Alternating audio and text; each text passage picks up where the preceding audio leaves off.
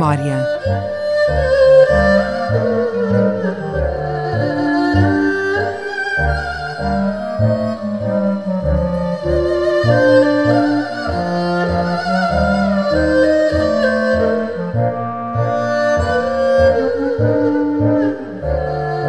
Viva, sejam bem-vindos. Falar de memória sempre com o João Guedes. O meu nome é Hugo Pinto. Falamos hoje sobre uma das muitas facetas de Macau, a de laboratório ou tubo de ensaio. Foi assim ao longo dos séculos, quer para a China, desde logo porque estreava aqui uma nova forma de lidar com os estrangeiros, quer também para Portugal, que até bem tarde, João, experimentou aqui muitas medidas.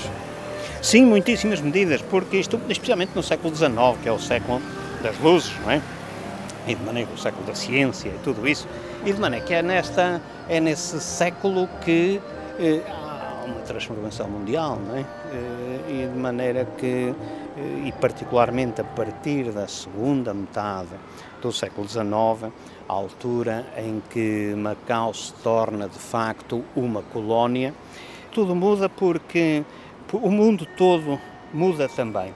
E, portanto, foi, primeiro, em Portugal, a instrução, enfim, já depois do Marquês de Pombal, a ciência toma um lugar de destaque na vida nacional. Já não era só o ensinamento dos padres. E dos padres, exatamente, nada disso. E da maneira que começam a aparecer os engenheiros, os matemáticos, aliás, os físicos. Os jesuítas foram expulsos, que era a grande ordem educadora. Exatamente. São expulsos, não porque o Marquês de Pombal, de quem acabamos de falar, discordasse, mas apenas porque os jesuítas tinham-se tornado um Estado dentro do Estado. Faziam sombra. E por isso faziam sombra. E de maneira que a centralização do poder real não era possível com os jesuítas. Mas houve realmente um grande avanço também na educação. Na educação, em tudo, e que começou com os jesuítas, de facto, temos que lhes atribuir esse mérito. E os jesuítas são os homens que dão o exemplo, eles vêm para aqui e são quem? São grandes matemáticos, são grandes físicos. A história do padre Ró, o homem que dá o tiro certeiro no paiol. Ora, porquê é que ele dá? Porque era um matemático, fazia era um cálculos. homem que fazia cálculos, não é? E de maneira que fez os cálculos tão certeiros que a bala bateu no sítio onde ele queria. Ora, o que acontece é que, a partir de certa altura, começam a formar-se em várias áreas do saber, mas, por exemplo, na engenharia começam a aparecer engenheiros de grande valor e o valor desses engenheiros começava a ser reconhecido pelo Estado. E de maneira que, quando vêm para aqui muitos dos oficiais, principalmente da Marinha, eles são engenheiros, são homens que vêm para aqui pôr em prática os conhecimentos que tinham adquirido em Lisboa. Vinham fazer o trabalho de campo. Exatamente, o trabalho de campo. E de maneira que temos os tais nomes, que são os nomes que aí estão na toponímia de Macau. Adolfo Loureiro, por exemplo, o homem da regularização do delta do Rio das Pedras. Estudou o Porto Interior. Estudou o Porto Interior, tudo isso, um porto que concentrava desafios muito grandes para a engenharia. Ele diagnosticou todos os problemas e receitou e as medidas que nunca foram, tardaram e muitas delas acabaram com pouco remédio, porque as dificuldades eram imensas e principalmente não havia estabilidade política na governação de Macau.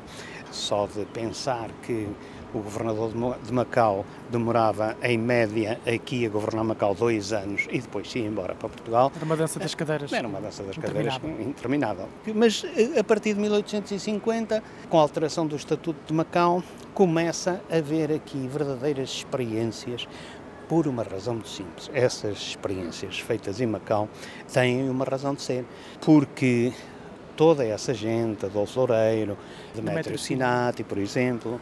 Demétrio Sinati, que dá nome àquela rua paralela ao Porto Interior, ao Rio. Onde ele fez os trabalhos complementares a Adolfo Loureiro, na regularização do Porto Interior, que ameaçava na altura assorear por completo. De maneira que toda essa gente eram tudo jovens engenheiros, jovens oficiais de marinha, que vinham para aqui pôr em prática os conhecimentos, o que tinham aprendido, e fazem-no com todo o vigor. Mas não eram só marinheiros, eram engenheiros do Exército. Por exemplo, o Visconde de São Januário, o homem que Sim. faz o Hospital de Conde de São Januário, que foi uma obra Foi aqui arquitetónica, o antigo governador, que dizem que estava presente durante as obras. Ele assistia e corrigia, etc. Ele não era arquiteto, o homem que fez o arquiteto era o Barão de Cercal. Mas ele, os cálculos provavelmente serão dele, ou então terá concorrido também o Henrique Carvalho, que era outro homem, um grande topógrafo, um homem que fica na história de Portugal com a exploração do norte de Angola, até à região dos diamantes, e de maneira que começa aqui também a sua carreira. Aliás, é um dos fundadores do Clube Militar, que está aqui. Toda essa gente vinha aqui, no fundo, pôr em prática aquilo que tinha aprendido nos bancos da escola e que não podia pôr em prática em Portugal por duas razões. Uma, por razões financeiras. Outra, porque o establishment era muito conservador. Aceitar essas novidades todas. Havia um forte apego aos métodos antigos. Exato. Ora, onde é que essa gente encontrava refúgio?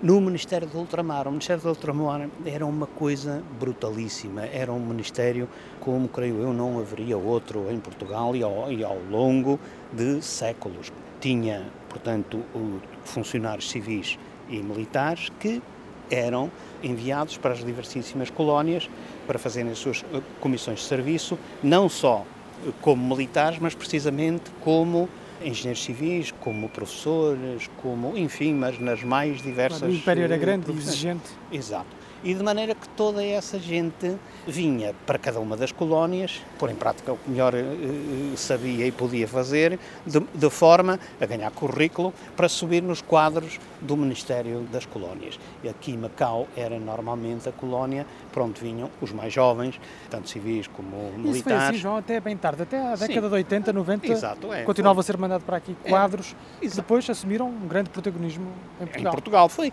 Essas tradições são tradições que depois de desencadeadas tardam muitíssimo a morrer, mesmo quando o dito establishment desaparece, desfalece, mas há canais que se mantêm por si próprios vivos e essa tradição do Ministério do Ultramar, que já nem sequer existe desde 1974. Em muitas áreas, por exemplo, na Justiça, onde se ensaiou aqui, por exemplo, os notários privados. Os notários privados foram aqui ensaiados em Macau com o antigo secretário António Vitorino, que depois foi comissário europeu, foi ministro. Começou praticamente a carreira política aqui em Macau, que era uma coisa que Portugal havia com muita renitência a introdução dos notários privados, havia correntes que se opunham fortemente, mas de facto o que aconteceu é que foi posto em prática esse novo sistema aqui, que funcionou muitíssimo bem e que acabou por convencer Portugal de que não vinha mal ao mundo se aceitassem os notários privados. E eles aí estão e, portanto, quem os fez foi Macau. E assim recordamos esta faceta de Macau, uma das muitas desta feita Macau, como tubo de ensaio, como laboratório. Pode seguir-nos em memoriamacau.blogspot.com e ainda no Facebook. Basta procurar por Falar de Memória. Estamos também, claro, nas plataformas digitais da TDM. Obrigado, João. Até para a semana. Obrigado, Hugo. Cá estaremos.